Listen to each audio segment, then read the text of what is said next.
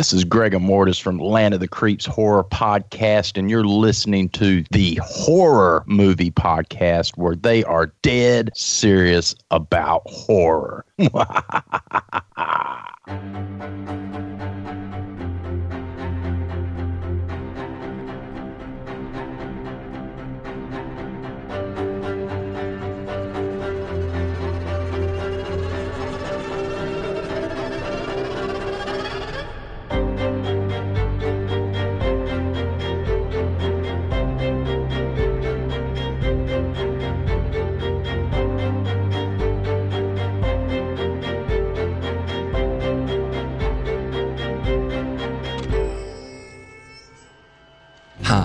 Welcome to Horror Movie Podcast, where we're dead serious about horror movies. We have a bi-weekly show that's released every other Friday, and this is episode 152, another Frankensteinian episode where we just bring you a variety of basically whatever we want to talk about pertaining to horror movies and the horror cinema industry. On Horror Movie Podcast, you also get in-depth horror movie reviews, especially for new releases, with ratings and recommendations to help you decide whether you should buy, rent, or avoid these movies. And I am your host, Jay of the Dead, podcasting from Salt Lake City. And my co-hosts tonight are Dave, Dr. Shock Becker from just outside Philadelphia, PA. Wolfman Josh. And guys, I don't have a quote for tonight. No problem. Because I would have no idea what to say anyway. Because you pull such random things sometimes, I'm completely thrown off. So, Josh, would you do me a favor and tell the listeners a little bit about the Horror Movie Podcast sponsored episode that we just released in our Patreon subscription feed? Yes. So for people who don't know, we're part of the Movie Podcast Network, which is shows that all of us are kind of involved with and our friends' shows. And we do a Patreon feed where each month you get a bonus episode from one of the shows on the network, usually some kind of Frankenstein of different members from different shows coming together. And those are always fun, I think, as well. And then oftentimes there's additional bonus episodes beyond just the one a month. Sometimes it's like 3 or 4 a month. Sometimes it's just the one a month, but you're always getting some extra content. And really the point of doing it is just to kind of help support us and help us keep the lights on here, because we do this for free. So this month we did another Horror Movie Podcast sponsored show, as Jay said. And for those of you who heard the last episode, you'll maybe remember that it is our summer vacation horror episode. So we talked about horror on holiday and people who were in, they run into some tough spots while on a summer vacation. And we hoped it's something that our listeners can enjoy on their summer vacation. So I don't know if we want to spoil the films or if that's part of the fun, but if you go and become a subscriber to our Patreon feed, then you can listen to that episode as well as any of the previous episodes for the small cost of just $2.50 per month. You don't have to continue paying. You can do a 1-month subscription. Of course, we appreciate your continued support. And of course, you can donate more as a patron than the $2.50 minimum as well. But yeah, just head over to patreon.com/movie podcast network. And the most recent episode is special features number 20, Summer Vacation Horror Movies, from your boys here. And you can become a patron. All right. Thank you. And there's some other great older shows out there. I mean, just thinking of the movie posters that we did that Kyle, Dr. Walking Dead, was part of. Mm-hmm. Yeah. If you haven't heard that, that's definitely worth listening to. And then our top kills, kills in horror movies, which Joel, Gilman Joel had joined us for. Mm-hmm. And who else? There was somebody else on that episode as well, I think. That was William Rowan Jr. William Rowan. Yes, William Rowan, right. Mm-hmm. Yeah, it was good stuff. We've done a lot of different types of shows, I think, on there. We do commentaries occasionally. And so we've reposted some of the old commentaries that Jay and I did together on Movie Podcast Weekly. But we have a Cujo commentary for the horror fans. We've got Planes, Trains, and Automobiles if you feel like a comedy. There's all kinds of fun stuff on there. There's an episode that William Rowan Jr. actually produced with Jay talking about podcasting. And Jay gives you, if you want to start your own podcast, like 2.5 hours of tips on getting going on podcasting. And that was excellent, by the way. That was an excellent show. Some good stuff on there. Thank you. And we have posted audio, I guess, from our meetup event last October, but William also has just gotten us a whole slew of recordings from that event. So we're actually, over the next couple months, we're going to post probably 6 more mini episodes from the meetup event, just interviews with our listeners and fun stuff. And then the other thing I want to plug that's on this is the Best Picture podcast, which was a kind of a short-lived podcast that the two of you together, where I'm constantly promoting. I want you guys to do more of them, but those have been a lot of fun to listen to, where you talk about all the Best Picture nominees of a given year and go through that. So that's a lot of fun stuff on that Patreon feed. Thank you. Yeah, Josh was saying that was Dave and I produced that episode. We had a little bit of an internet problem right there for a split second, Josh. But yeah, that was fun. Dave and I did 3 episodes on that one, and it just took forever to prepare. Right, Dave?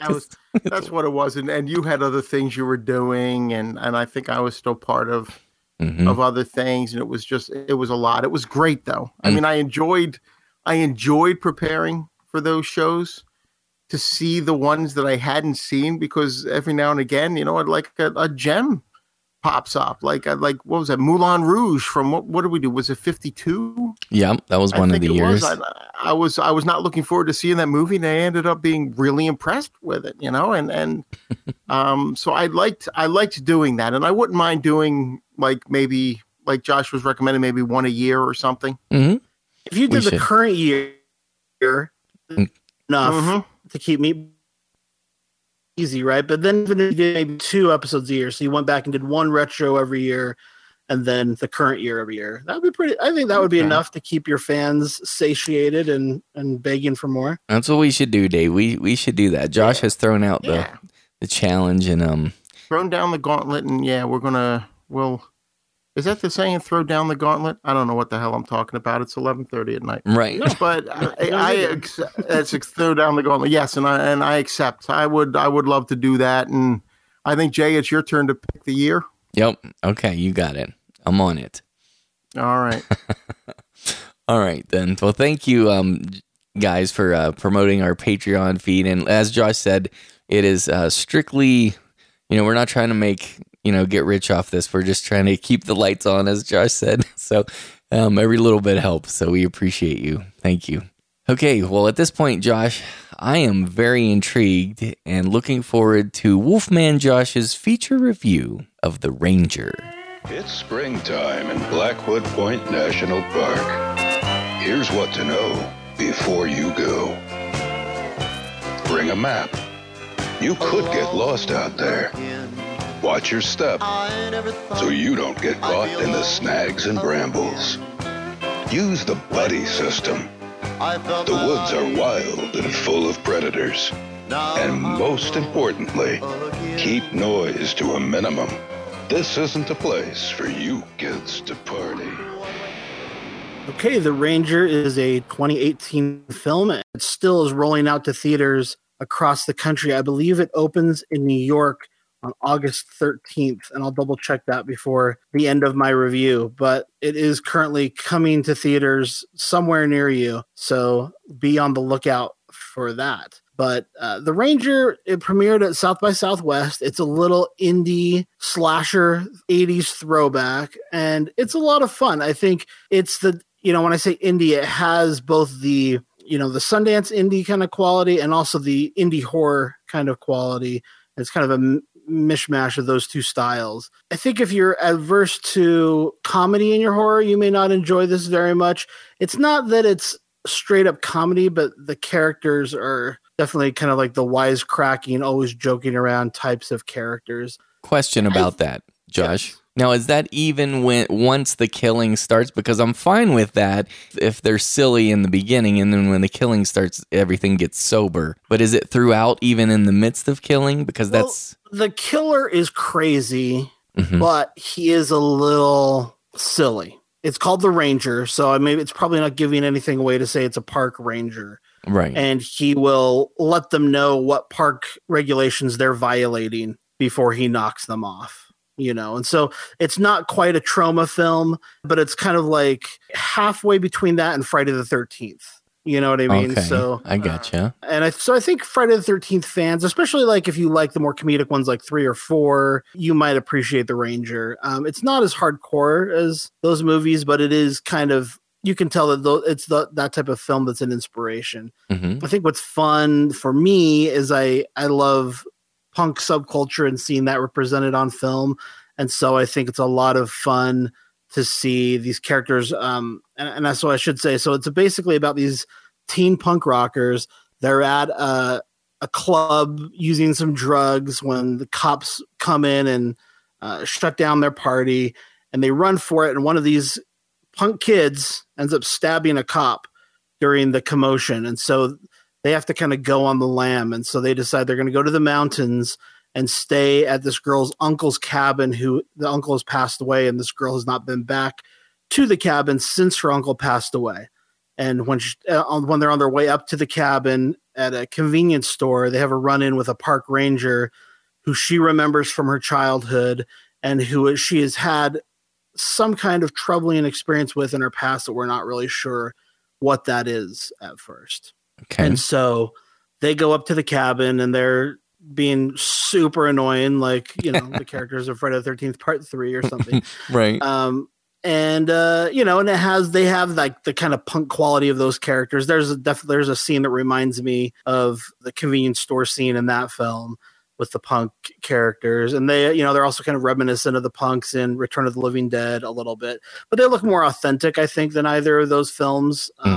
A mix between real street punks and what you might see in like SLC punk or something. Nice. But I don't know, just kind of a fun film. Good 80s slasher throwback. It seems like it's low budget. It's produced by Larry Fessenden's company.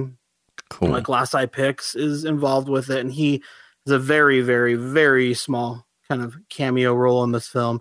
But so it has that kind of vibe. That's probably actually the best way of kind of letting you know what the tone is. Let me ask you something about the Ranger Killer character, if it's not a spoiler, of course, but the way you were describing it, for some reason, I was reminded of like Dwight Schrute from The Office. Is it like his character? Like, because it sounds like that. That would be actually really good, if like almost like the Cable guy, like a character like that who just snaps and goes too far. I think that is kind of the idea here. Okay, the actor plays it in kind of, I don't know, it's an interesting performance. I feel like I'd almost have to see it again to really get the most out of what it was. It was a little strange. Like, he makes some weird choices, which I think are interesting. I think he's an interesting actor, but it is different, So I'd like to see it again. That's Jeremy Holm, who plays the Ranger. The lead girl is Chloe Levine, who people who've seen the OA would probably recognize her, and then she would be most recognizable from the film The Transfiguration, the kind of like indie vampire film from, was it last year or the year before? Mm-hmm. You remember that one? I know the one. The kind of inner city indie vampire film. Yeah, it's the young lady from that. The love interest from that is our main character here, and she does a great job. She's an interesting young actress. And all of the actors, the supporting cast, I think, are doing a pretty decent job. Like, they're giving it their all. They're not all the best actors. Some are better than others, but they're going for it. So It's fun. And again, I just like the aesthetic. You got all these guys in their studded jackets and blue hair. And, they kind of look like a mishmash between like a real street punk, but then also you've got kind of like these guys who look like they're out to Say Anything. Or something like John Cusack can Say Anything. Right. Okay. I don't know. It's just fun. It's just a fun like look and style, but it's a pretty straightforward, basic slasher in terms of the way that whole story plays out. I would say probably the backstory is the most interesting. And I think the real thing to look for is, this filmmaker, Jen Wexler, she's a producer and she's done films like Darlene and Psychopaths, which are interesting films. ABCs of Death Part 2, she was a producer on. This is kind of her featured debut as a director, and I think she does a great job here. And I'm confident that when she has like a really strong script and a bigger budget, that she could do something really interesting. I think the camera work is good. The directing is good here. So nice. Some of the lines fall flat, and it's I think people who are expecting like a hardcore horror film might be a little disappointed by the level of comedy, but it's not like Tucker and Dale or something like that, or Zombieland. It's intending to be a horror film, but there are just some kind of goofy moments. Okay, you remember? I loved it. The film. I'm gonna try to get the title right because there was another film that had a very similar title. Yeah, The Final Girls, and that was the one that we preferred. Right. Is it that one has a good bit of comedy in it too? Is it in the same spirit as that one, or not so much? I mean, a little bit, I guess, just the way that they kind of interact with the killer, maybe a little bit there. But that one's a lot more over the top. This is pretty straightforward. The film is like big and brash and does a lot of crazy things. And I think it's actually, for a comedy horror film, kind of like a masterpiece of that subgenre. Right. I think it's a fantastic film. This is not quite as strong as that, but I think it is a strong first film. And again, like, I just love the world it takes place in. Love anything in the woods. Mm-hmm. Like a good slasher. This is definitely an 80s throwback. I believe it's set in the 80s. I mean, there's not like technology to like really tip you off that it's new. Like all, it is like all retro looking stuff. And these punk characters are definitely like of an era for the mainstream. We've talked about this before, most likely in our slasher episodes, but the 80s slashers are very precious to us who have lived through that. I mean, a lot of us, even though they're not like the best films necessarily. And so it almost sounds like that this film, even though it's not perfect, of course, it almost sounds like it fits right in there. So, I mean, it always surprises me when somebody is hard on a modern day slasher when it's still kind of, I mean, there's a charm to the 80s slashers, but it sounds like this has charm too. The film I would most kind of compare it to is the film Lost After Dark. If anyone remembers that film from a few years ago. Oh yeah. Mm-hmm. It's kind of that tone in terms of being like an 80s slasher vibe. Okay. Gotcha. So. Nice. So where do you come in at on ratings for The Ranger? So again, I'm really excited about the director, and I think it's a fun world. I think it is a little straightforward in terms of the slasher elements, but the backstory with the Ranger is interesting. It's just like a little uneven in terms of how it plays, and are we supposed to be terrified? Are we supposed to be laughing? Are we supposed to be disturbed? I wasn't totally clear on that. Like, it's just a little uneven in that way. But for me, I quite enjoyed it. I would give this one a 7 out of 10, and I would definitely call it a rental recommendation for people who like 80s slasher films. Mm-hmm. And I would say see it in the theater if you can. So yeah, I did look it up. It is going to be in theaters here on August 13th in New York City. Get a rope. They're going to have a 1 week run in New York City at the IFC Center. Starting on August 17th. I apologize. So that is the day, the 1 week run at the AFC Center in New York City, August 17th. It is kind of rolling out to different areas. And like I said, it's kind of been in different limited release since March, but keep an eye out for this one. I don't know that they've released the like home video VOD dates for this, but when they do, we will definitely let people know. Cool.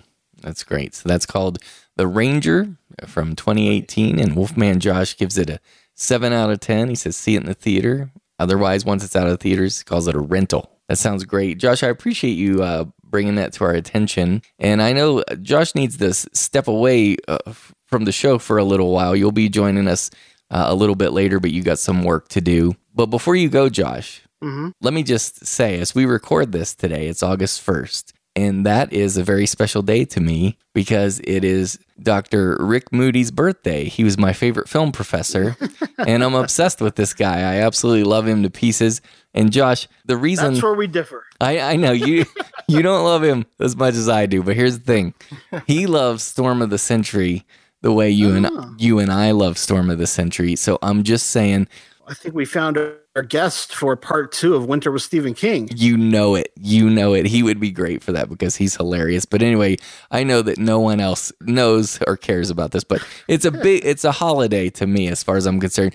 Wow. I email him. You worship this guy. I reach out to him every August 1st. Sometimes like I'll go to the college where he teaches and I'll like stop in and wish him a happy birthday or take him a little present or something. But I email him every year. Well, it's just respect. I was going to say you don't pay any attention to that restraining order. Right. It's just respect. I have a lot of respect for all that he did for my enhancing my knowledge and appreciation of the cinema. Last story about this because I don't want to bore people, but in 2007, I had his intro to film class, and I loved it so much. Like that notebook, I wrote his quotes in it and everything, and that notebook is one of my dearest treasures. If there were a fire, that's one of the things I would try to get out of this house. Wow. But just to tell you how much I love it, I had one of my heart surgeries, like an actual pacemaker surgery, when this class was, and they let me out that day. And that day that they let me out of the hospital, I had just come out of surgery, and I went straight to class, having just walked, and I could barely walk, Holy And everybody thought I was insane, but I didn't care, and I felt terrible. I was in. We think you're insane. I was in immense pain during that class, but I still took notes and loved it. So, anyways, happy birthday to Dr. Moody, August 1st. Wow, interesting.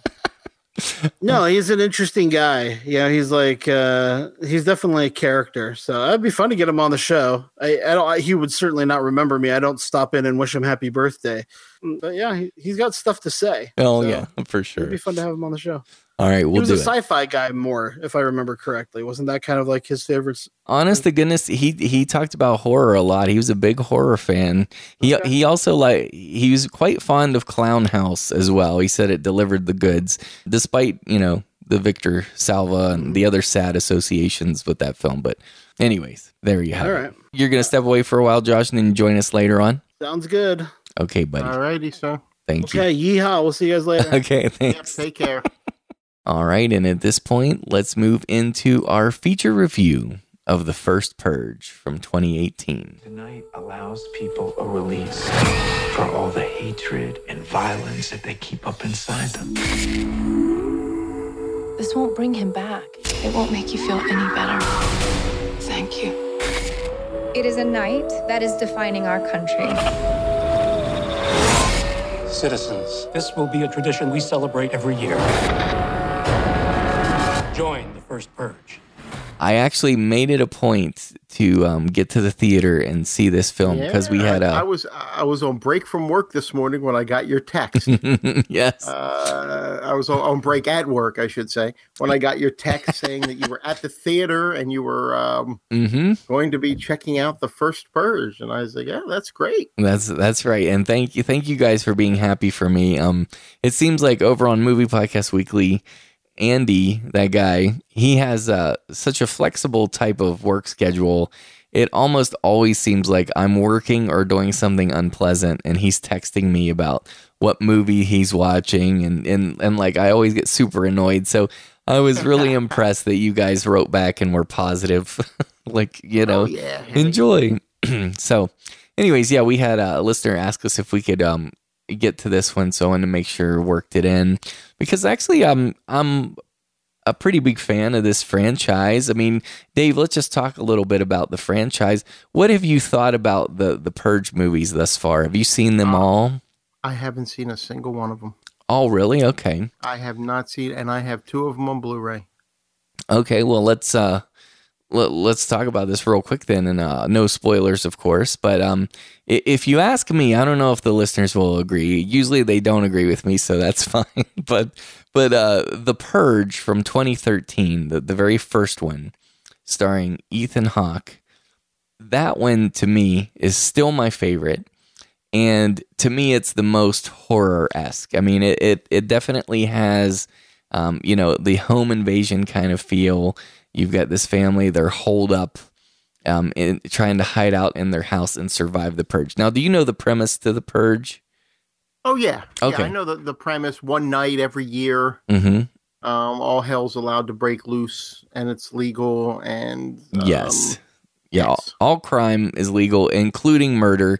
And the idea is it's like a societal, I guess, outlet where people who are frustrated or angry or whatever it is, they can express their rage, and it actually lowers crime in society for the rest of the year.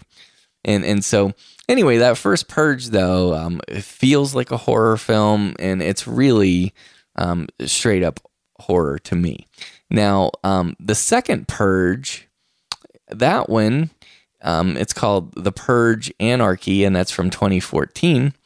That one felt more like an action movie to me. I mean, it's still, I'd call it action horror, but it's really on the move. There's a lot of like, gun scenes and fighting scenes and battle scenes and so forth. So it's more along the lines of an action horror as far as I'm concerned.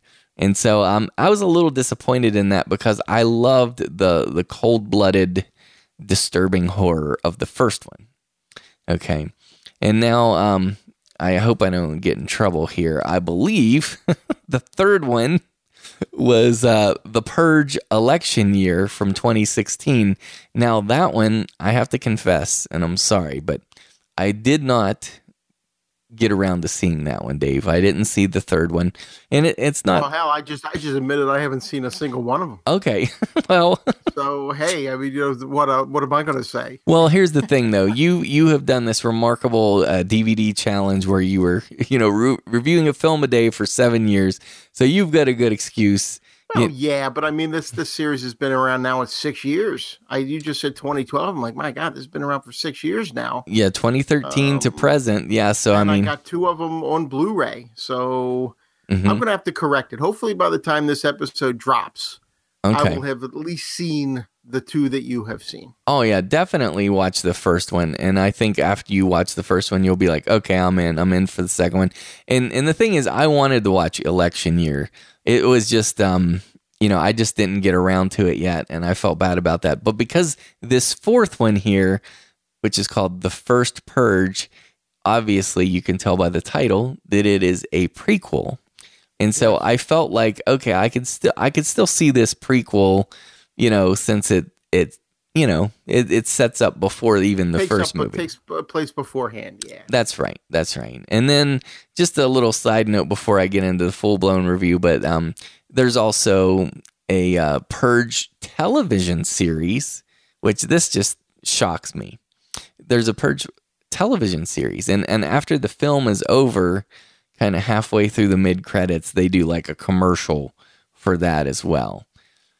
And so that's kind of interesting. I mean, I was shocked that was happening, and I believe that is set to premiere on September 4th, 2018. And so, I don't do as much horror television as other horror fans. Right. And it seems to be more, I want to say prevalent. There's a lot more nowadays than there have been in years past. Oh, yeah. I mean, a lot. I mean, it's become... it's everywhere, and I think that's great. Yeah, it's a great. I think more so than at any other time in history. I remember, growing up, you'd had Friday the 13th series, and you had Tales from the Dark Side, and things like that. But it's nothing like it is today. It's horror is everywhere, and I gotta say, you know what? I want to throw this in here, and this is sort of out of the. But I was finding old movie books as I'm cleaning things up. And one of them is the Golden Turkey Awards, where they talk about like the biggest box office bombs. It's like a Michael Medved book. Okay. And so it's snarky as hell. All right. But they talk about, the biggest bombs, box office failures. And they touch on every genre except horror. There is not a single horror movie among the all-time box office bombs. Well, and we know why, right? Because the horror community, A, they don't cost much, and B, they always, there's an audience for them. Exactly. But it's funny because you have comedy, there's even sci-fi in there. There's comedy, there's plenty of romance, there's drama, there's some foreign movies, there's action movies, but not a single horror movie has made that list. Yeah. I'm with you. Totally with you. I mean, I think that, we support our cinema community, our cinema genre. We love it and we support it. I mean, that's why, sometimes I get frustrated by some of the low quality stuff that's out there because, I just, sometimes I feel like, I don't know, the production companies take advantage of, our insatiable, horror fans' hunger. Sometimes I feel that way. But it's funny because I've come around a little bit, and I think I mentioned on the show before, like with Blumhouse, when they put out things like, I mean, I don't want to, Happy Death Day, which I wasn't a big fan of. I know you liked it, and a lot of people did like that one. Yeah. But what was the new one they just put out? I know Josh had reviewed it, and he wasn't too keen on it. Truth or Dare. Was it Truth or Dare? Truth or Dare, yes. And he wasn't too big on that. But you know what? Blumhouse has been doing a lot of great stuff with the indies, and I think I mentioned it maybe even in that episode. But if that makes them the money to continue to do stuff with the indie, to continue to release these indie films, then what the hell? That's as good for the genre as if they were turning out a great movie every time. Right. And I agree with you there. I'm not even talking about that because, Truth or Dare and even something like the Unfriended movies, I mean, there is an audience for that still. I mean, there are people who appreciate that. But you can find, and we've all seen them, you can find horror films where it's like, okay, what did this cost? Like $10? And like how is this put out? Yes. And I'm not being a jerk. Yes. I want to make a distinction because, yes, I mean, I would say almost every film is somebody's passion project, and they've got their family's income, riding on that. And so I try to really appreciate that. And it's easy to be a snarky critic and a guy who doesn't produce movies like me and, pass judgment on everybody's stuff. But I'm just saying there comes a point, because I used to be an art creator as well. I was a songwriter. And like, if I wrote a song that I was like, yeah, that's probably not up to snuff, then I wouldn't put it on a CD and try to sell it to people. I'm just saying. It's like there's a rewrite process that you got to be a little bit more, discerning. That's all I'm saying. So, well, I understand that, but it's a little different, I think, you writing a song than 100 people getting together and putting out a movie with someone else's money that, that they've put it together. At some point, the money people are going to be like, even if the artistic people are like, well, this didn't quite work out the way we wanted it to, the money people are going to be like, well, we've got money sunk into this. It's getting released. And then we're hitting this date, whether you're ready to go or not. I mean, that, it's a little bit different from one person writing a song and 100 people putting a movie together with someone else's money. Right. I know. I get that. And it is hard to make this distinction clear. And I'm sure the listeners are annoyed with me already. But I think, have you ever watched a movie and you've said to someone else, because I've had this experience, has this person ever even seen a movie before? Like, have they seen, or like if there's like zero script, like you're like, were they making it up as they go along? I feel like if you have something like that in the first place, maybe spend a little more time in rewrites, like maybe work on it. I don't disagree. And, yes, there have been plenty of movies, plenty of low, like micro budget horror films where you're watching them. And it's funny how a lot of the ones that really rub me the wrong way are the ones that try to be the horror comedies. Oh yeah. Okay. Where they're trying to do the comedy and it's just not funny. It's something like maybe them and their friends got together and laughed like crazy when they were drunk one night. But it just doesn't translate as well. To the screen. Kind of like Adam Sandler movies where only Adam Sandler and his dumb friends think that's funny, but they put it out for everybody else to be subjected to. Yeah. I did like Happy Madison. I got to be honest. Oh yeah, the golf one. There are rare ones. Yeah, I liked Happy. Was Happy Madison the golf one? Yeah. I did like that one. We're like way off course right now, Dave. It's so fun. I was at the beginning of this. I said, "Hey, do you think we could wrap this up in an hour?" And we've already taken 10 minutes. I think we haven't even moved a step. I know. On this damn schedule we just put together. I'm sorry, and I apologize to the listeners. Here's the thing: we love talking about movies. We're obsessed with the cinema, and so please forgive us. Okay, so anyways, back to the first Purge. Let's get back to that. So this one is directed by Gerard McMurray. But it was still written by James DeMonaco, and James DeMonaco was the director of the first 3 films and also the writer. So he's written all of them, but there's a different director this time. And by the way, Jay, I'm sorry, I gotta say it's Happy Gilmore. I was saying Happy Madison. Oh Happy yeah, Gilmore. Yeah, that's correct. It's Billy Madison. I was mixing two movies. It's Billy Madison. Yeah, and the Happy Gilmore. And the reason Happy Gilmore's the one I like. Yes, and the reason you said Happy Madison's because that's like his production company or something, because he's blended those together. Sure, let's go with that. Yeah, I believe that's the case. So anyway, sorry, all the Adam Sandler fans. So they're double pissed at us right now, Dave. Right. But I did correct it. I corrected it pretty quick. That's right. But I still don't take back the fact that his movies are dumb. Anyways, okay. So this one was produced by Jason Blum and Michael Bay, and so I mean it's, you know, obviously this franchise has legs. I mean, they're doing a TV series. Now here's what I want to say about this. I think the first thing to point out is I feel like this is one of those examples, and this is a big compliment, where this horror cinema is reflecting sentiments of our society. I think it's a really prominent example of that. Now, Dave, you'll need to help me. I'm a little, rusty here on this, but wasn't it like during the Red Scare and the McCarthy era where, they were running these Hollywood people out on a rail and getting rid of them for being communists? And if they had communists, if they had any sort of ties to communism, that you had the blacklist. Yeah, they got blacklisted. Yes. And so my question is, though, like, there were films, right? There were films that they made that were still pretty, like, they were metaphors. And you could see in the film the message that they were throwing out there. It was pretty blatant and brazen. And it's funny because two of the movies that they had done that with were Westerns.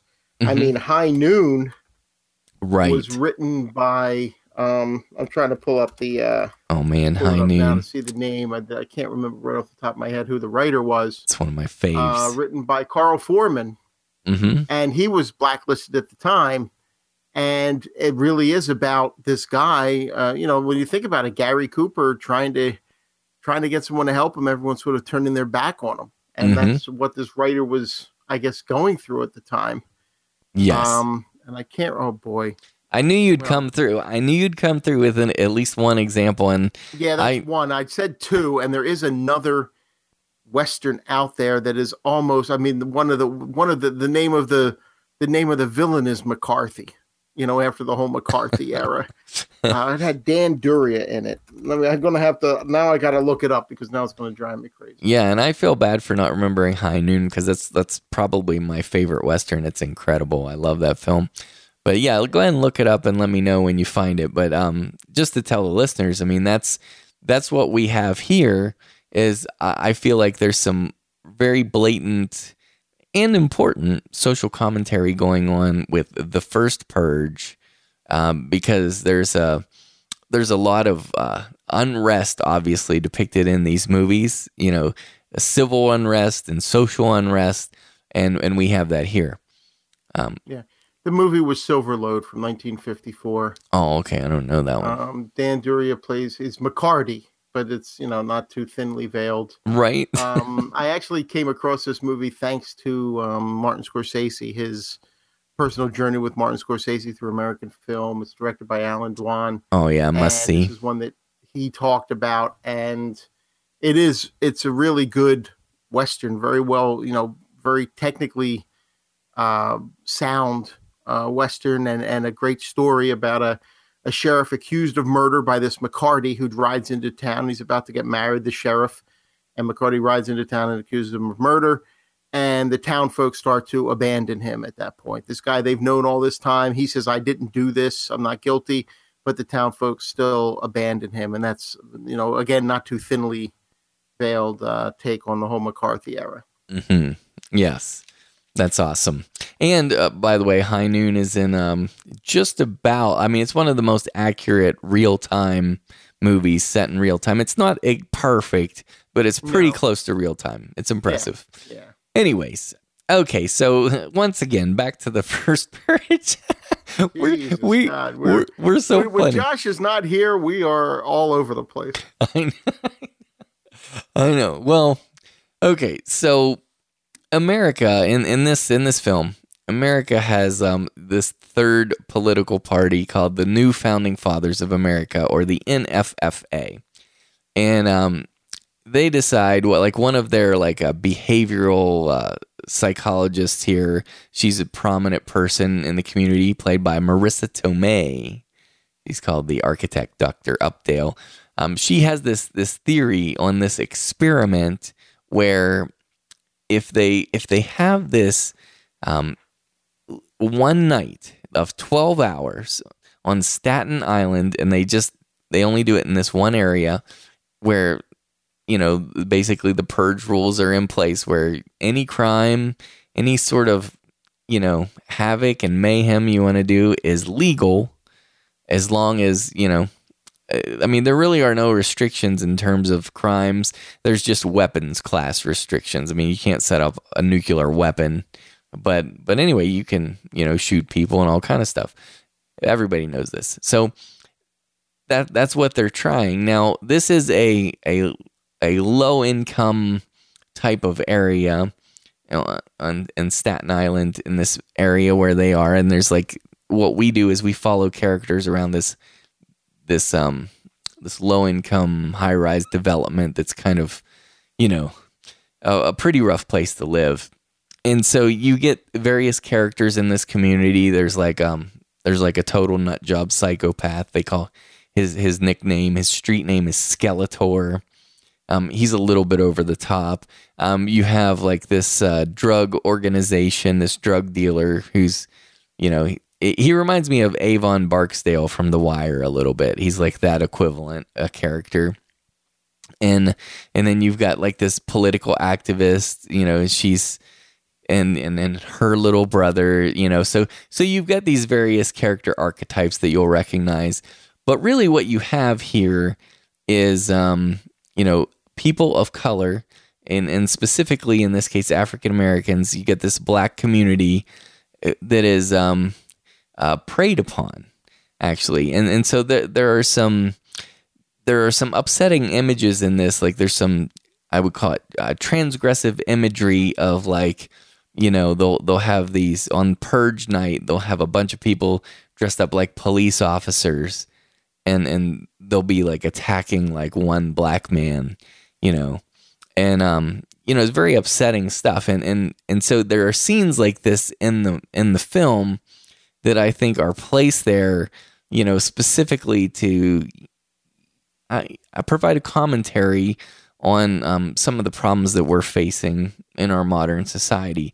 And so, especially for the struggle of, people who are minority, people of color. And, in that way, Dave, it feels like, how do I say? It feels like kind of an important film. It's not just a throwaway exploitation. You know what I mean? And it's not that it makes any profound points that we're not aware of, or at least I hope everyone is aware of the problems that are, metaphorically represented here in this film. But it's there. It's all there on the screen. And so I think that, if things in a dream world, let's just say in 10, 20 years from now, if things are much different and let's hope much better in some way, I honestly think you could look back to this film and see a representation of this time, of this era. And I can't go into all the parallels and all the representation and symbolism in it because it would be spoiler stuff. But, I feel like James DeMonaco was writing that stuff in and was trying to make a point here. And like I said, nothing profound, nothing we don't know already, but I think it's interesting when the horror cinema reflects the horrors that are happening in society. So that's pretty cool. What do you think about that, Dave? No, sounds interesting. Yeah, so that's kind of cool to see that. So I wasn't expecting a lot from this because, each of these Purge films ends up being pretty similar. The two I've seen prior to this, it's basically the same concept. And so I'm like, okay, well, honestly, the very first Purge film I saw in 2013, as far as I was concerned, that was the first Purge because it was the first one I saw. The first one I saw. So it didn't seem like this had anything new to offer as the quote unquote first Purge, in a prequel setting. But I think because of the social commentary, it has some value. So there you have it. Now, in terms of horror, once again, I think this follows more of the second film's kind of track where you've got action horror. I mean, it's tons of action, and there's not a lot of like horror imagery. There are a few upsetting kills, and they have people dressed up in masks and stuff, and so otherwise it's more along the lines of the second Purge rather than Purge Anarchy rather than the first one. So, but still, I think this is if people like the Purge series so far, I think it's worth your time. I'd give it a 7 out of 10, Dave, and I'd call it a rental. I mean, this is one of those things that I would call like a perfect Redbox rental for horror, or stream it on Netflix once it's there. So I do think it's worth people's time. So the first Purge, 7 out of 10. I say rent it or Redbox. All right, Dave, you going to check out the first Purge? After I check out the other Purges, yes. Right. And I'll just tell you, you didn't ask, but in case you were wondering, if any listeners are in your boat and they haven't seen any of these movies, you might wonder, should I watch the first Purge prior to, starting to see, kind of watch them in story order rather than release order?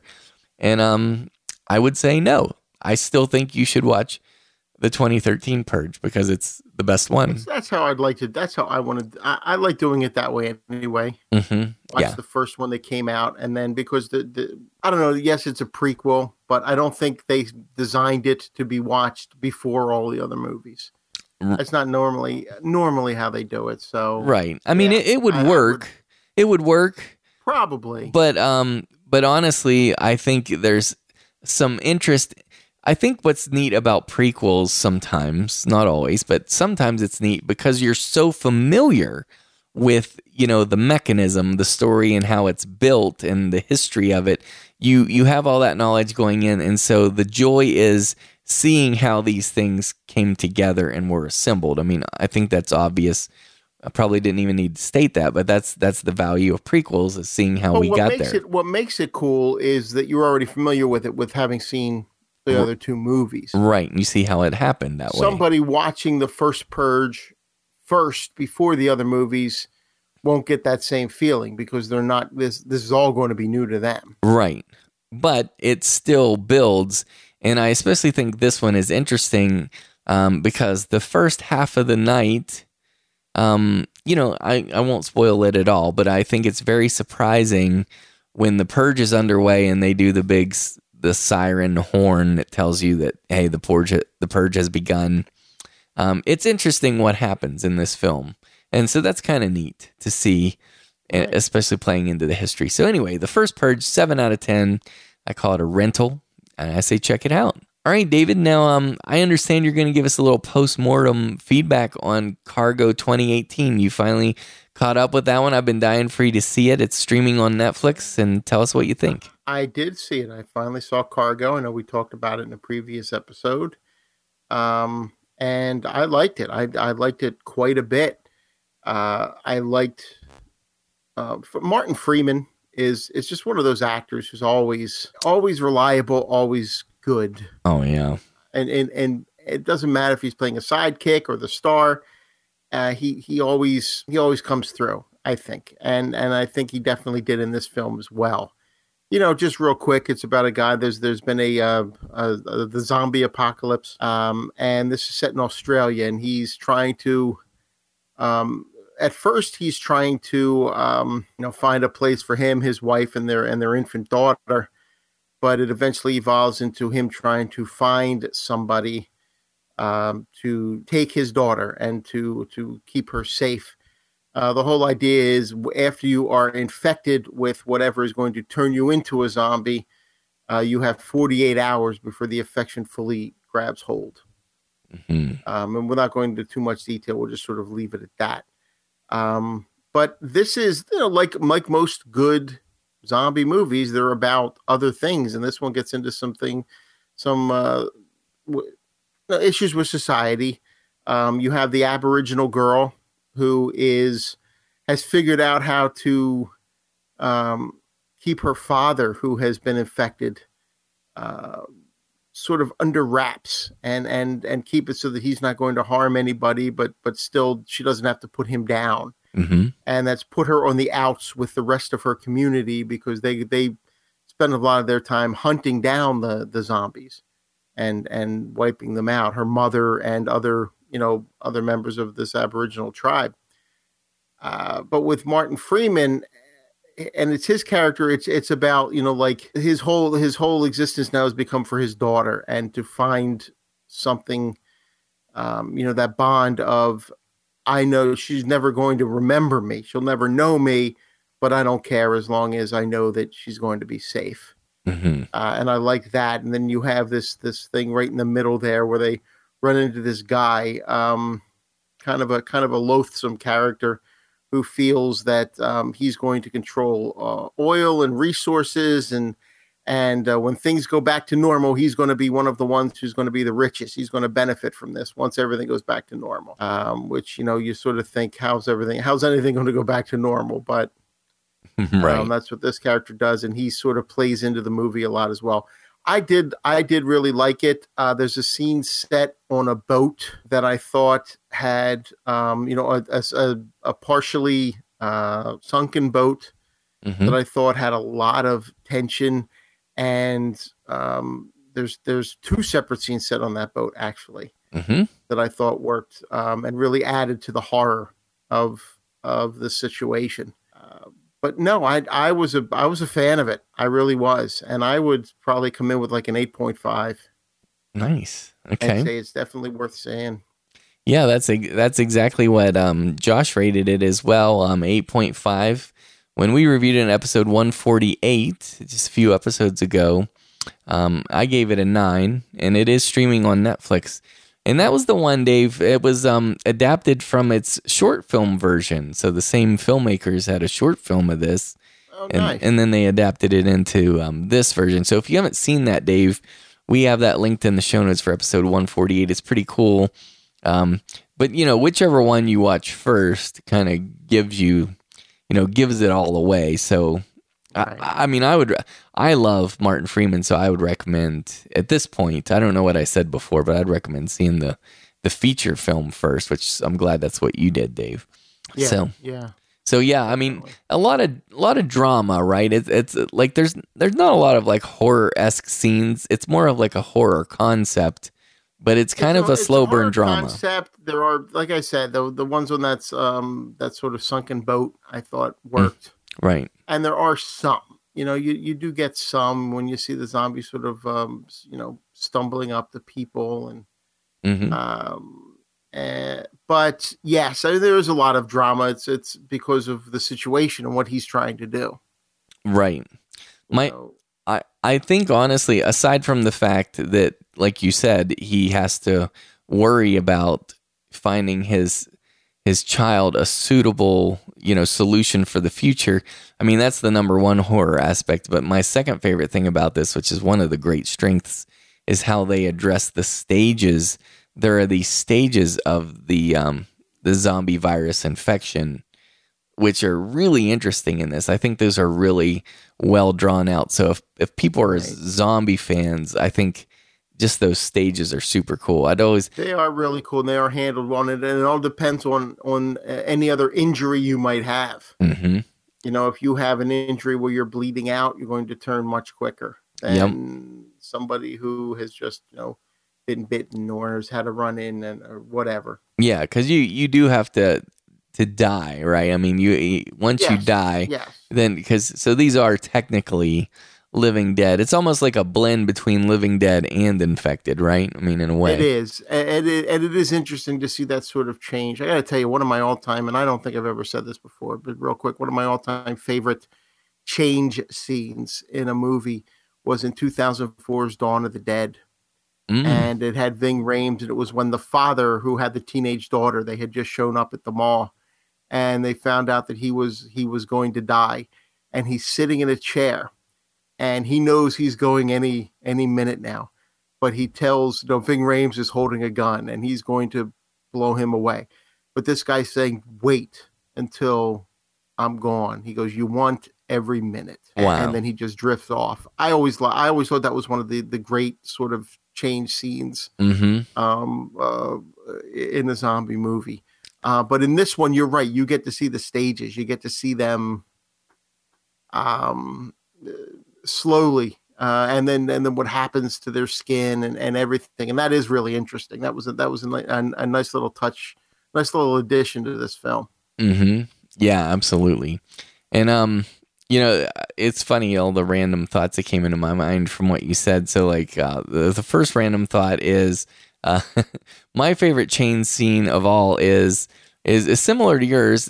And this is a mild spoiler for 28 Days Later from 2002. But Brendan Gleeson's change.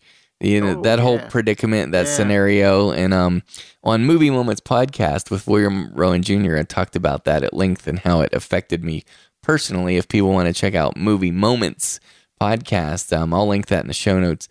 But yeah, that's my favorite change. And then the other thing, and I don't know why this popped in my head, so I apologize about how random this is, Dave. But in the film, let's see, it's the Ford brothers. It's called The Dead. Yeah, that zombie film. I believe it's from like 2013. I love how the zombies in that have bright blue eyes. And the reason I bring that up so randomly is because that was like one of the aspects of their condition. But also in the first Purge, I forgot to mention that they put in these contacts to record, their acts of what they're doing. Oh. And those contacts give them like glowing blue eyes, and it's kind of creepy, and it reminded me of the zombies in The Dead. But anyways, sorry about all that weird randomness. But so, anything else you want to say about Cargo, Dave?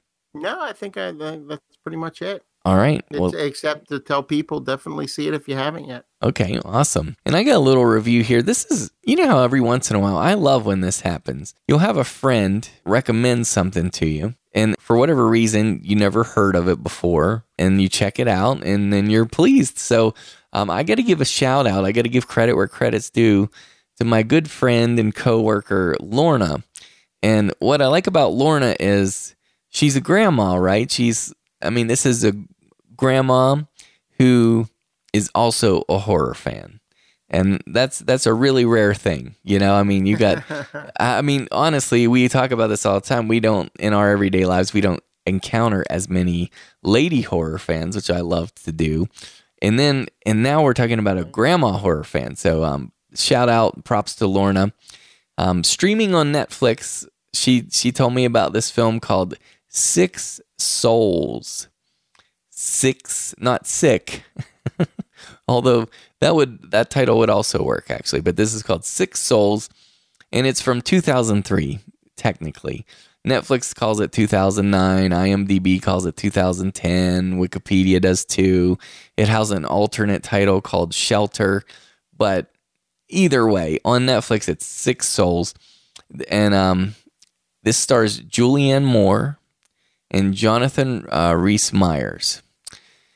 Now, I love when horror fans have like some legit actors cast in it. Now, I'm not dogging all the indie actors because we've got some very fine indie actors, but we all can admit that sometimes the performances in horror films can be a little bit rough.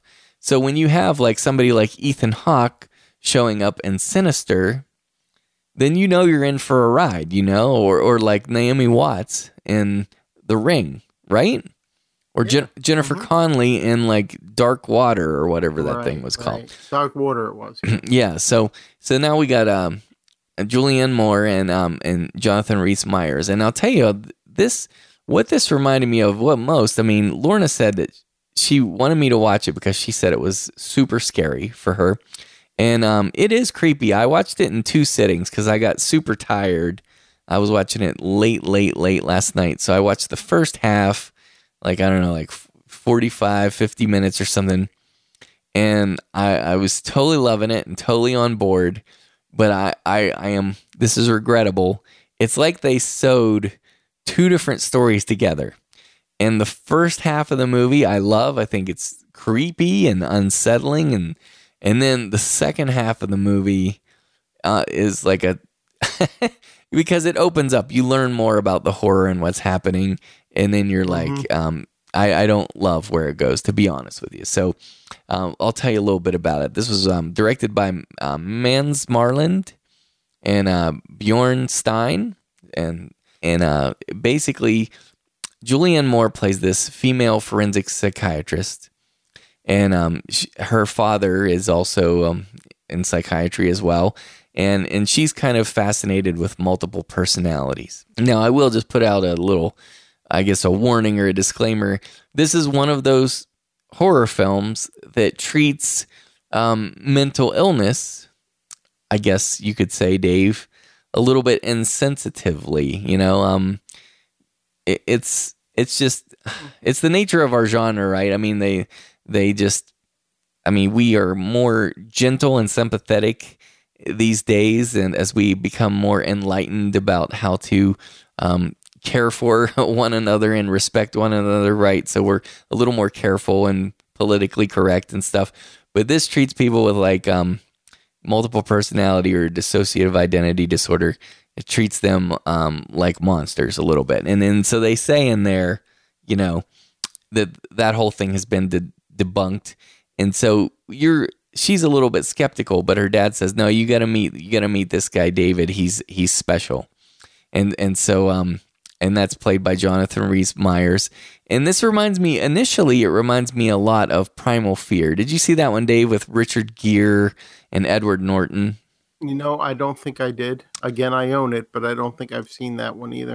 Okay, if I made a top 100 favorite movies list of all genres, it would definitely be on there. So, Dave, that's high on the list right there, buddy. I mean, that is Ed Norton's best performance as far as I'm concerned. Purges, and I've got Primal Fear, and I own all three of them. So, okay, well, I'll have to watch them. If you don't mind me saying, put this ahead of those, Primal Fear. So, I mean, it's like a crime drama mystery, you know, and it's not a horror film per se, but it's horror adjacent, and I think pretty much any horror fan would appreciate it. And listeners, if you want to watch Primal Fear from 1996, I see it's streaming on Amazon Prime. Just putting it out there.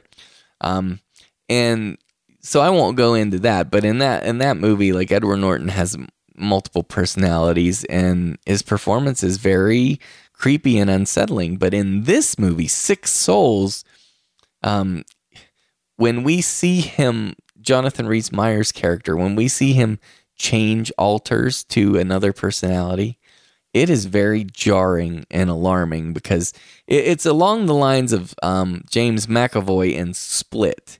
It reminds me of Split. So this is like a blend, Dave, between Split and Primal Fear a little bit. And that first half of the film is creepy because she wants to help this dude. She's trying to like understand who these altars are and where they come from. And I will tell people, this does have a supernatural element to it. So there's definitely something like supernatural happening. Now, that's not my favorite type of subgenre, right? Because I mean, I would just be happy if it's just straightforward, you know, this is a real person, this person has mental illness, or, you know. But anyway, there is a supernatural aspect to it. And the first half is tremendous. But then as it unfolds and we learn more about like what's happening and why and who's involved, still creepy for sure. And it's very bleak and dark, you know, when we walk away from the film when it's over. Mm-hmm. It's bleak, but, you know, definitely worth your time. This got panned terribly, Dave, on the internet. I mean, people were so hard on this film, and I think that's definitely undeserved. I mean, I can understand why, you know, people might be disappointed and where it ends up, but still, I mean, I think it's definitely worth people's time. One little factoid I'm just going to mention to you here. It's so interesting to me, and I don't know how or why this happened, but Julianne Moore, she plays in Jurassic Park 2, Lost World, right? and she plays a character named Sarah Harding. And in this film, she plays a character named Kara Harding. So I don't know if they were just being funny and what, but they're both doctors, in both films, and that's just a weird coincidence. Yeah.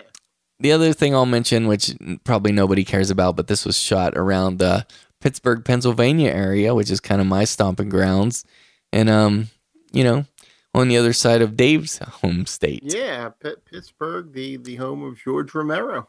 That's right. That's right. Or the Pittsburgh area. Right. Allegheny County, I guess. Yeah. Sure. Yeah. So anyway, this film, Sick Souls, I'm glad Lorna recommended it to me. It is streaming on Netflix Watch Instantly, so you can go watch it right now, and definitely worth your time for the first half.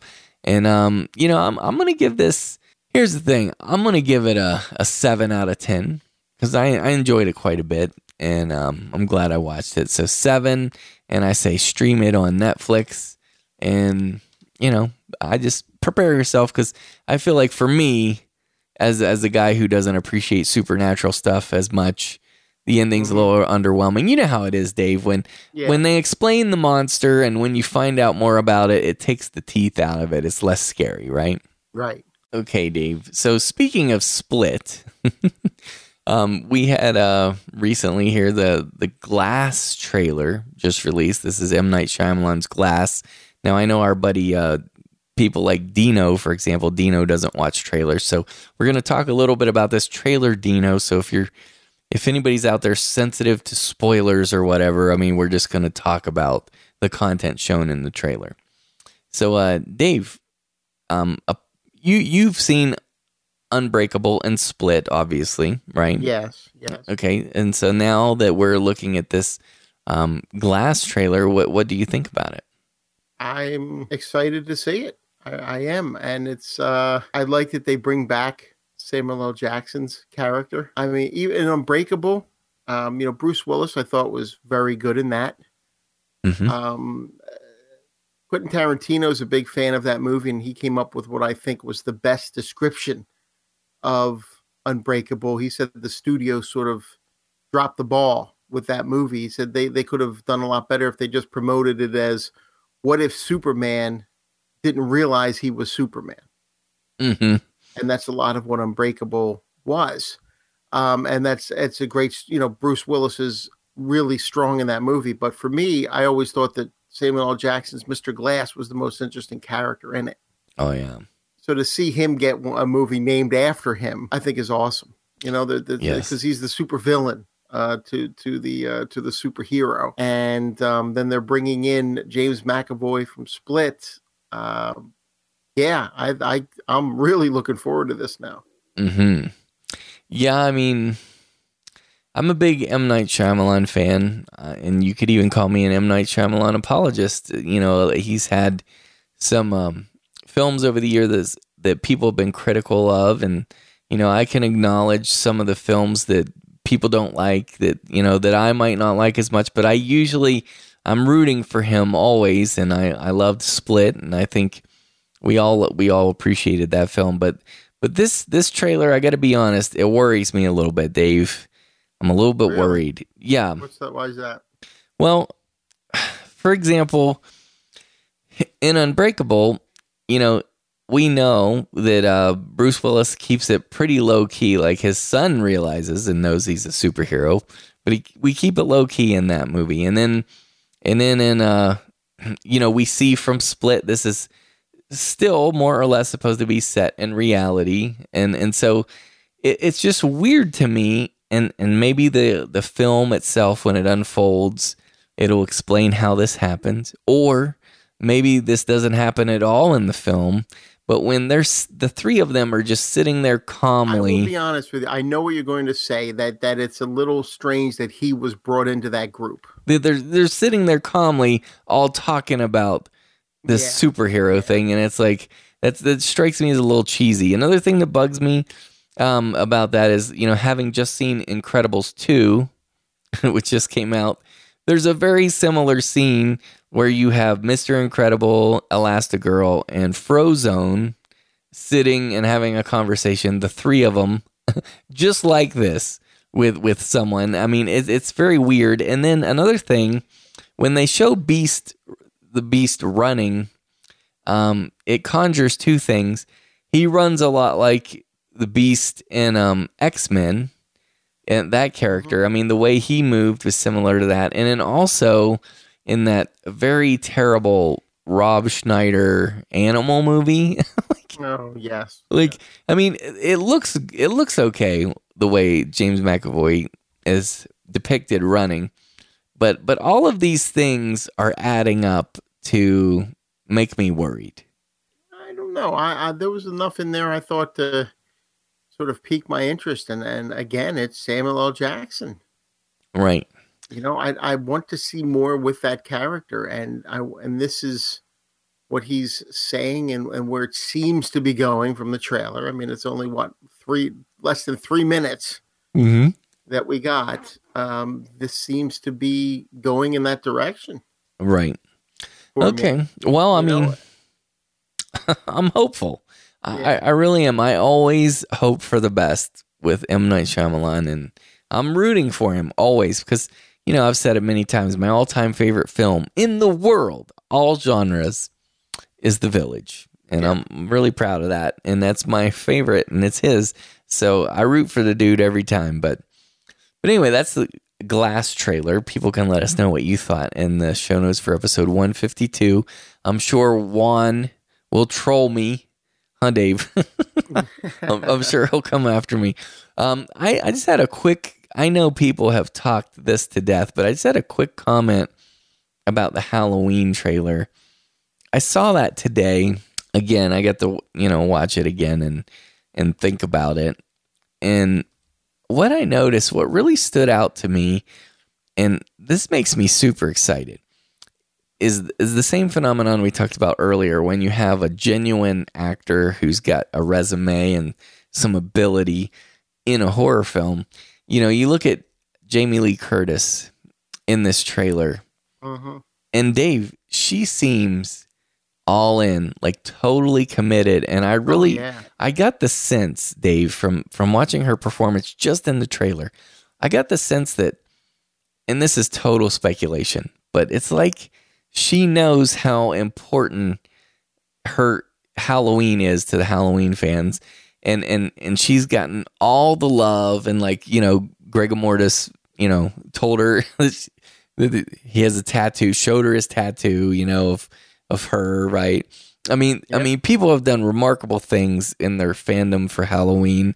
And so I really feel like she gets that and respects that. And I feel like her performance in this is almost like her dedicating it to all the fans who have supported and loved her for so many years.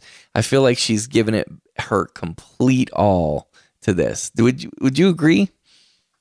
From the clips that I seen, from the clips that I saw in the trailer, yes, I would agree. And that's one of the things. Excuse me. One of the things about the film, I think that's got me most excited. Yeah, me too. And I thought it was interesting. I heard a few people online saying that, because this now takes place after the first movie. This is pretending that everything after the first movie didn't happen, which happens a lot with the Halloween franchise, is they seem to double back and ignore, H2O ignored 4 and 5. Well, 3 doesn't even, 3's out of that whole universe, but it was basically Halloween, Halloween 2, and Halloween H2O. This is now right after Halloween. Yeah. This is saying Halloween 2 never happened. It's so interesting. What I understand. Yeah. Yeah, I'm intrigued by it, and I'm excited to see how this unfolds. I know everybody is, so I mean, exactly. And I think I'm really interested to see what they do with it, because that sort of eliminates the whole family aspect. Right. And I honestly, I don't know if it's heresy, but that seems a little refreshing to me. I'm excited to have this new open road for them to explore, and I'm looking forward to it. I think it's going to be creepy, and I have a lot of hope in it. So I think it's going to be a scary film. I mean, I'm a fan of all the Halloween movies. I really am. I like them all. Yeah. But I am looking forward to this one, even if it sort of, it's forgetting a lot of the other films. I'm really looking forward to it. Right, me too. And the only other two more quick things, and then we'll get to your collector's crypt. So I haven't been able to watch this yet, but I really want to. We have Castle Rock now on Hulu. Have you gotten a chance to check that out yet, Dave? No, I have not. Okay. Yeah. So I'm sure everybody is aware of this, right? I mean, this is the Stephen King related. This is from Stephen King and J.J. Abrams here. Castle Rock, I think, is the name of the town. Mm-hmm. I know it was in Stand By Me, and I think that's sort of his go-to town name, isn't it? Right. And there are tons in his Castle Rock Entertainment and also I mean, as we all know, Stephen King's universe is very rich, and there's a lot of crossover stuff. And my understanding, what I've heard about this, I've heard it's really good. It's gotten great reviews. Our buddy Ryan on Movie Podcast Weekly has been watching it. I haven't gotten to check it out yet, but I'm going to. And the only reason I bring it up here, and because I'm sure everybody's aware of it, is the prison that they show in this series is in my hometown. It's in Moundsville, West Virginia. That is the penitentiary there, and I love. It's just neat when something is filmed like right there in your hometown and stuff, and that's super cool. And in that very prison, I just want to tell people this. I remember going to, they moved the prisoners out of that prison, and it was abandoned. I mean, I believe it still is. It doesn't serve as a prison currently, and so they did like a haunted prison tour at Halloween, and I remember in 1999 going there. And I was there on a date, and we went through, and at the end of the tour they had like Jason Voorhees with a chainsaw. He revved up the chainsaw and chased you out of there, and man, everybody runs out of there at the end because it's super scary. He comes out of the dark. Anyway, that's that same prison, and it's cool. So I just wanted people to know that that prison is very close. It's a few blocks away from where my Necromomicon lives, my mom, and it's got some horror history. At least it serves as a haunted house, so it's cool. So when you see the prison scenes in Castle Rock, think of Jay of the Dead, or don't, I guess. Anyways, I'm excited about that. The other thing I was gonna just mention here, and this will be our little horror movie podcast PSA for the week. This is not horror, I would not say, at least not so far, but I've been checking out Sharp Objects on HBO, and I would say that it is kind of horror adjacent, or at least something that people who are into the macabre and they would be interested in, because it has a very similar tone and feel to True Detective Season 1. Did you see that, Dave? True Detective Season 1? No, I never did. I never got a chance to see any of the True Detectives. Okay, yeah, that first Season 1 is tremendous. It's amazing. And this has that same feel, and it's like the Southern Gothic. Amy Adams plays in it, and it's about these... she's a journalist, and she returns from the big city of St. Louis. She returns to her small town to investigate these murders that are happening. There's a serial killer killing little girls, and boy, it's troubling sometimes, Dave. I mean, it's dark and bleak and kind of upsetting, but I'm loving it. I mean, it's a slow burn mystery, great performances, and I just wanted to tell the horror fans about it because I think you'd enjoy it a lot, even though it's thus far, I mean, it's not a horror, but it's still cool. And that's called Sharp Objects, and you can watch that on HBO. Okay, Dave, I believe you have a very cool collector's crypt for us this week. This is a movie from, I want to say 1987, I think it was released. Arrow Video has released a Blu-ray of it. It came out on July 17th, just a couple weeks ago. And it is a movie called Doom Asylum. The tagline, at least as I see on the artwork here for Arrow is slashing with a snicker, slaughter with a smirk. Wow. So say that fast 10 times. Yeah, exactly. It is a horror comedy. And anyway, let me just get into it real quick. To set it up, the opening of the movie, a lawyer and his client, a very good-looking blonde, are driving down the road and talking about how he has just gotten her $5 million from her ex-husband, and what they're going to do with the money. The woman's going to send her kid off to boarding school, and the two of them are going to go, jet down to the Caribbean, and just they're in love with each other. This lawyer and his client, and as they're driving down the road, they get into an accident. They're kissing, and then he pulls back as he sees that he's about to hit this van. He has plenty of time to avoid it, but yet there's still an accident. And that's a running theme in this movie. Everybody could have avoided, not everybody, but most people could have avoided what happened to them just if they reacted, as opposed to sort of standing there and screaming. They all have slow reaction time for some reason. Exactly, yes, very slow. Some of them, it's almost like, what are you doing? It's taking 10 minutes for this guy to even get to you. It sounds like a Saturday Night Live skit to me. Yeah. So anyway, there's a bad accident. They're both still alive, but yet in the next scene, the guy is, I don't remember what his name is here.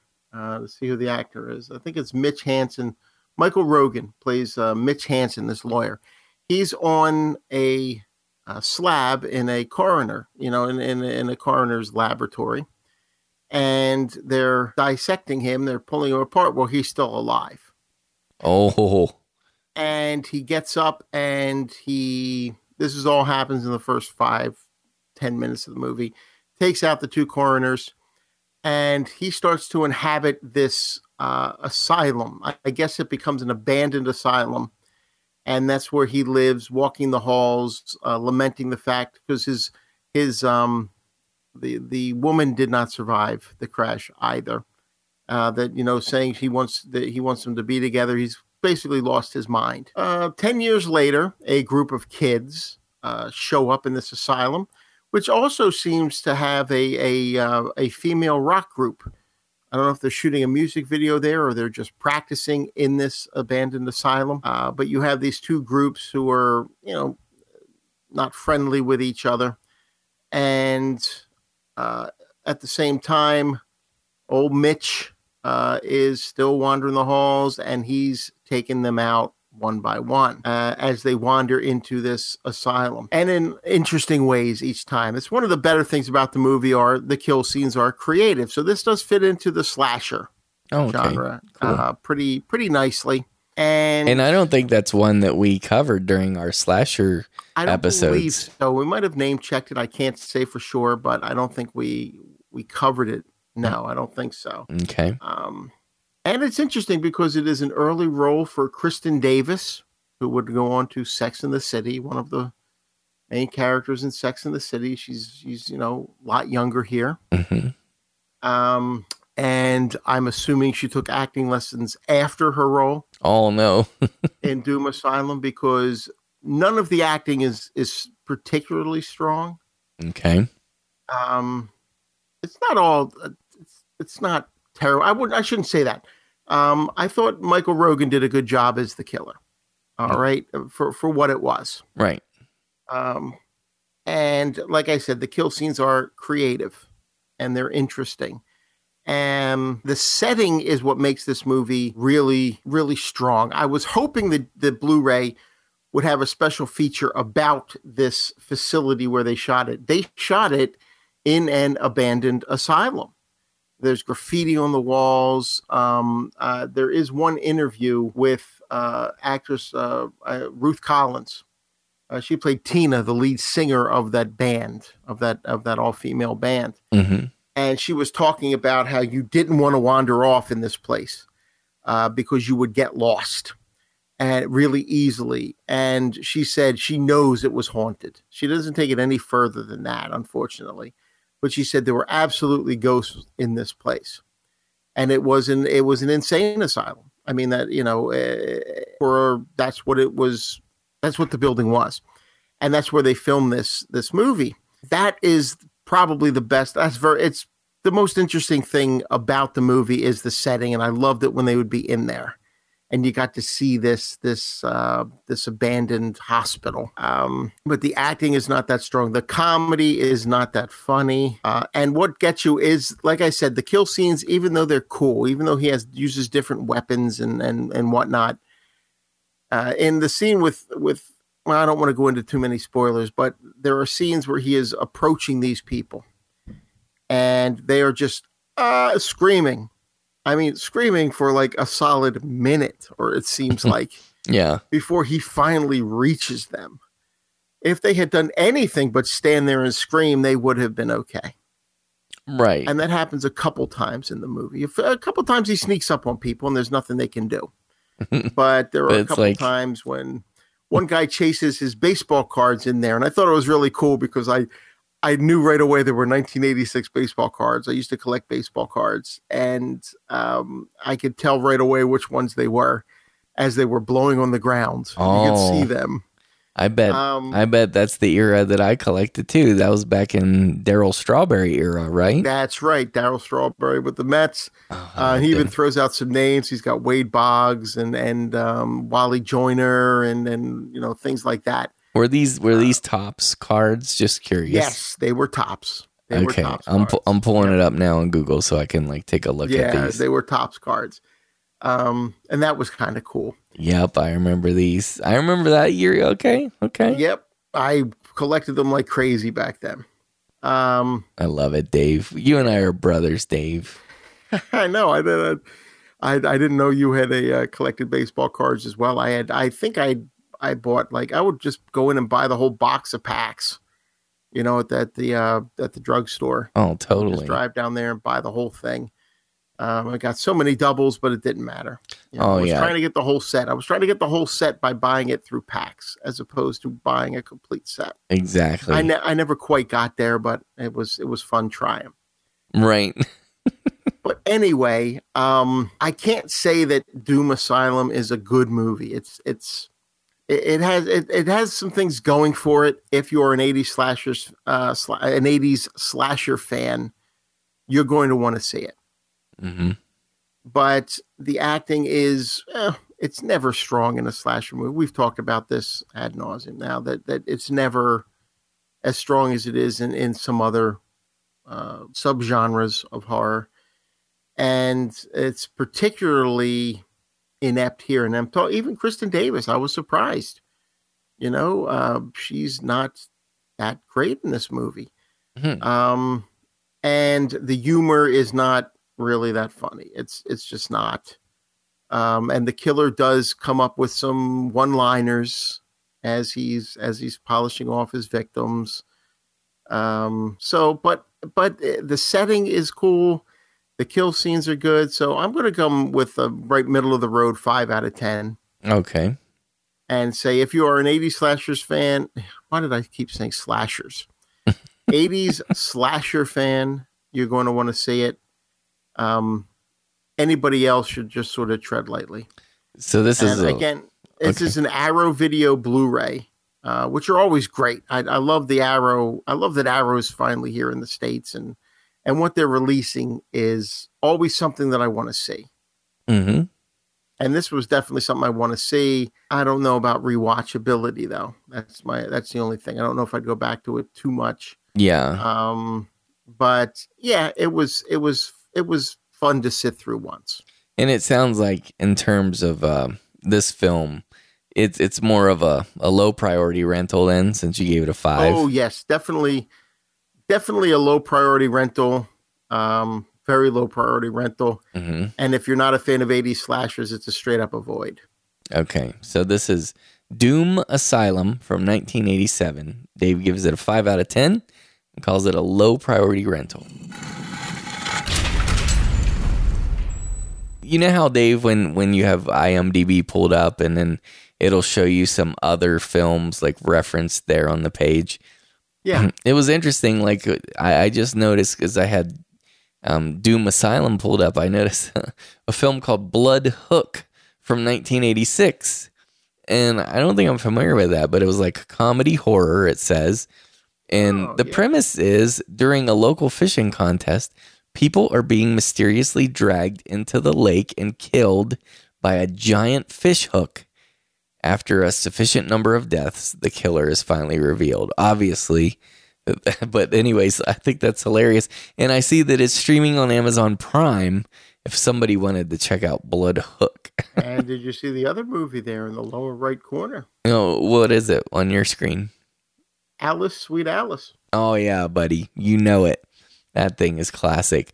The other random fact I was going to tell you, Dave, I started, you mentioned baseball cards. I wanted to tell you that I started collecting Hot and Heavy, starting with the 1990 series of Topps baseball cards. Okay. That was like probably my favorite series.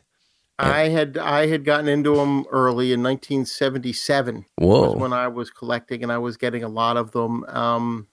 And I had boxes and boxes of baseball cards from 77 through 83. And in 1983, we had a fire in our attic that took out all of my baseball cards from 1977 to 1980. Oh, that's terrible, Dave. Yeah. Sorry to hear that. That was the biggest loss for me that happened in the fire. It didn't spread through the house. It didn't destroy the house. Took out the attic, and took out most of my baseball cards. A few of them that I had down with me survived, but most of them did not. I get you. Okay, well, I'm sorry to hear that. We've been so nostalgic tonight on here, haven't we? Yes, we have. And just in time, because Josh is back with us now, and so we welcome back Wolfman Josh, and he's going to be introducing our special guest. I wanted to go back to a contest giveaway that we did several episodes ago.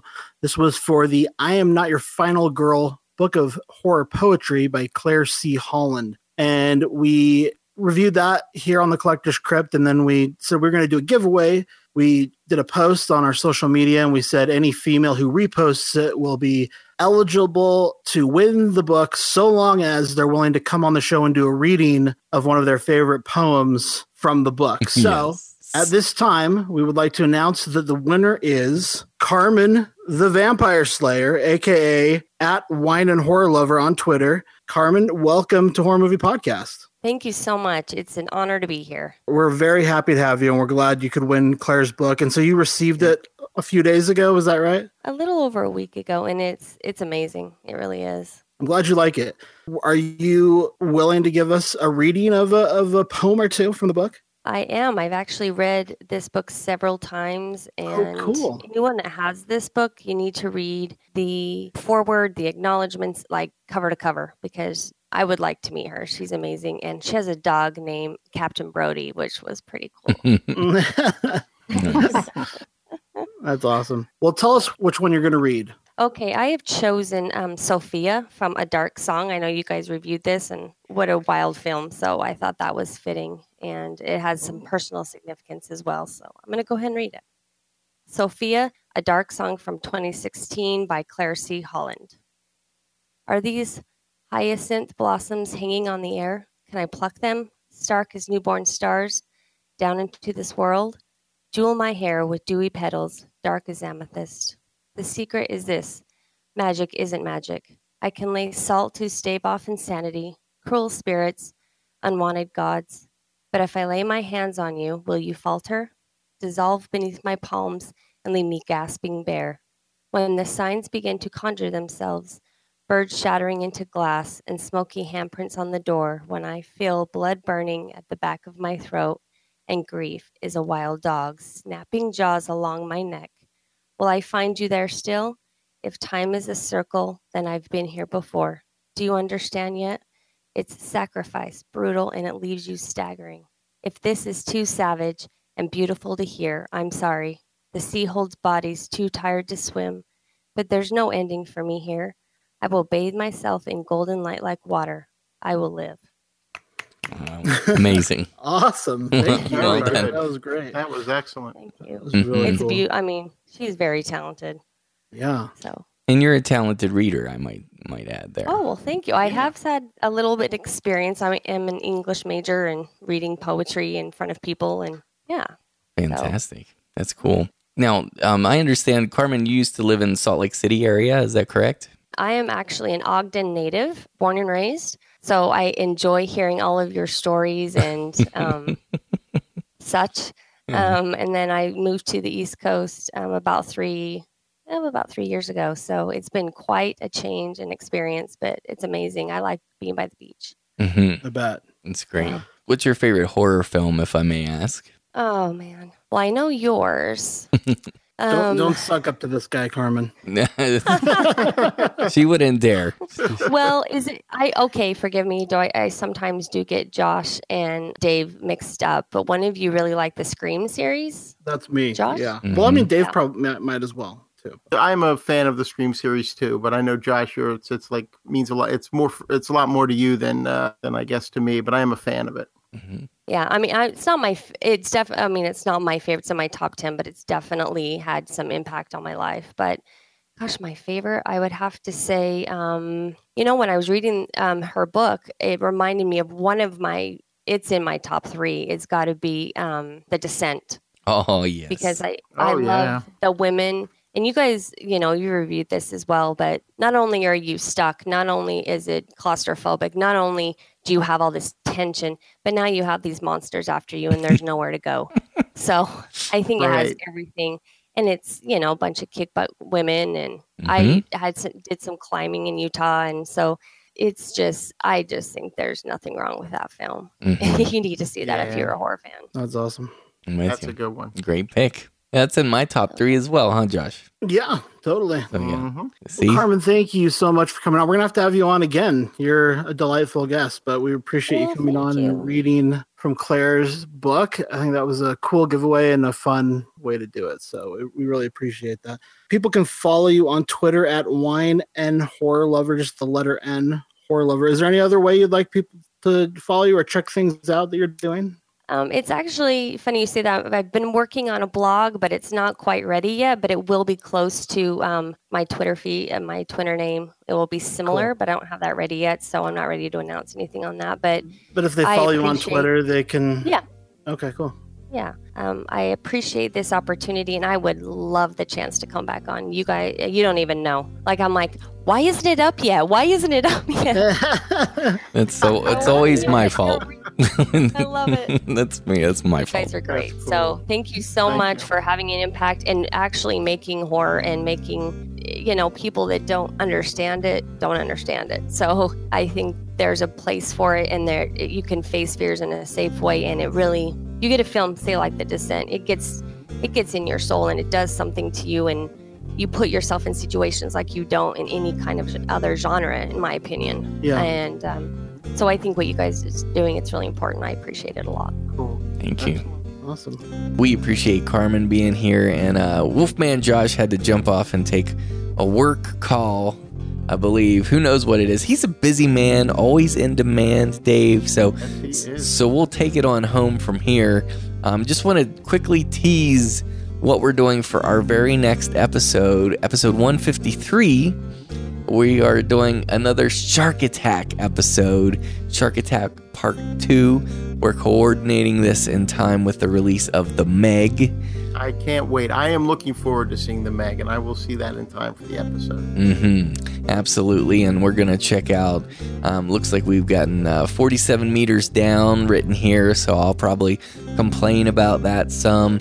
We have Deep Blue Sea, and then this year as well, we have Deep Blue Sea 2, the sequel, which is currently streaming. You could check that out. Might take a look at The Reef. Anyway, we got a number of films. Yeah, I like it. I love the shark movies too. Yeah, and The Reef is one of my faves. And I will not have a reason to watch that. I've seen Deep Blue Sea. I really enjoy that movie, and I am looking forward to seeing The Meg. Yeah, absolutely. So that's going to be the next episode. So everybody get your shark on with us in 2 weeks from now when we release Shark Attack Part 2. And otherwise, I think that just about wraps up episode 152 of Horror Movie Podcast. We're grateful that you were here. Thanks for putting up with all of our shenanigans and because Dave and I just talk about stuff. But, we had a good time. We hope you had a good time too. We're grateful that Carmen joined us, and it was wonderful to have her. And we hope that you will all check out Carmen at Wine in Horror Lover on Twitter. And she's going to be having a blog coming up soon. So that's Carmen the Vampire Slayer. It's wonderful to have you. If those people out there don't know, you could check out Josh. Follow him on Twitter at Icarus Arts. And he also does the majority of our horror movie podcast Twitter work there. He does a great job on Twitter for us, and so you can follow Josh there. Josh also has Universal Monsters Cast and Movie Streamcast on the network, so you can check him out those places. What about you, Dave? Where can listeners find more of your work? We have DVDinfatuation.com. My 2,500 reviews are all out there. On Twitter at DVD Infatuation. I'm also on Facebook and Instagram, and I do have a Letterboxd account where I am where I have a list of movies, DVDs, and Blu-rays that I'm selling. I have not quite ready to announce it yet, but I have a big announcement coming probably by the time the next episode, as far as editions and what I was able to piece together from my collection. It's some exciting stuff. And again, that will be in a couple weeks. I'll be announcing that, but it is a link on Letterboxd. It is in the show notes. If you look under my name, it's one of the links there. If you wanted to check it out, it's DVDs are $2, Blu-rays are $3. Shipping, because it's media mail, and Jay, thank you for putting me onto that. Mm-hmm. The most I think I pay for shipping now is $5, and that's a decent-sized box going to all the way to the other coast. Mm-hmm. So you're never going to... the shipping charges are not going to be outlandish. It's going to be between $3 and $5. So if you get 10 DVDs, that'd be $20 and $5 shipping. So, it's a steal. If you're afraid of the shipping charges being outlandish, it's never going to be more than $5. Yeah, absolutely. It's a total steal. Yeah, Dave, I can't believe your prices too. I mean, we talked about it many times, but I mean, Dave gives some people the hookups there. So people should check that out every single day to see when he posts new stuff. And again, the link's going to be in the show notes. Yep. I'm also on other podcasts, Universal Monsters Cast on the network, as well as We Deal in Lead. And, of course, the Land of the Creeps with Rigor Mortis and Haddonfield Hatchet and Jesse Robbins. Yes, I hope you'll check that out. And then as for me, I've got our little sister show to this one. It's called Movie Podcast Weekly. Bunch of clowns. We review new stuff that's in theaters and streaming online. It's all genres. So if you're a movie lover and you like to hear people goofing off, that's basically what it is, huh, Dave? Yeah, that's a pretty apt description. He's like, yeah, I mean, I guess I'll give you that. Yeah, that's what it is. That's at moviepodcastweekly.com. We love your comments, so make sure you get involved in the horror movie podcast community. You can leave a comment in the show notes or email us at horrormoviepodcast@gmail.com. We also have voicemail at 801-382-8789. You can find all of our episodes, all 152 of them, at our website, horrormoviepodcast.com. iTunes only has the most recent, 25 or so, but you could find all of our episodes, including our back archives of the weekly horror movie podcast, which was a different show, and Horror Metropolis. Between those two shows, you get some 36 horror episodes. Good stuff. I mean, they're at least 2 hours each, probably. So make sure you check those out. And all of that's located at horrormoviepodcast.com. You can subscribe free in iTunes. Leave us a review. We're also on Twitter at Horror Movie Cast. I want to thank Fred Ingram for the use of his music for our Horror Movie Podcast theme song. You can find more of Fred's music at fredericingram.com. And we also want to thank Kagan Breitenbach for his classical rendition of Fred's original theme. You could find more of Kagan's work at kaganbreitenbach.com. All those will be linked in the show notes here. So I think that's it for episode 152. Thank you for listening, and join us again Friday after next for our Shark Attack Part 2 episode of Horror Movie Podcast, where we're dead serious about horror.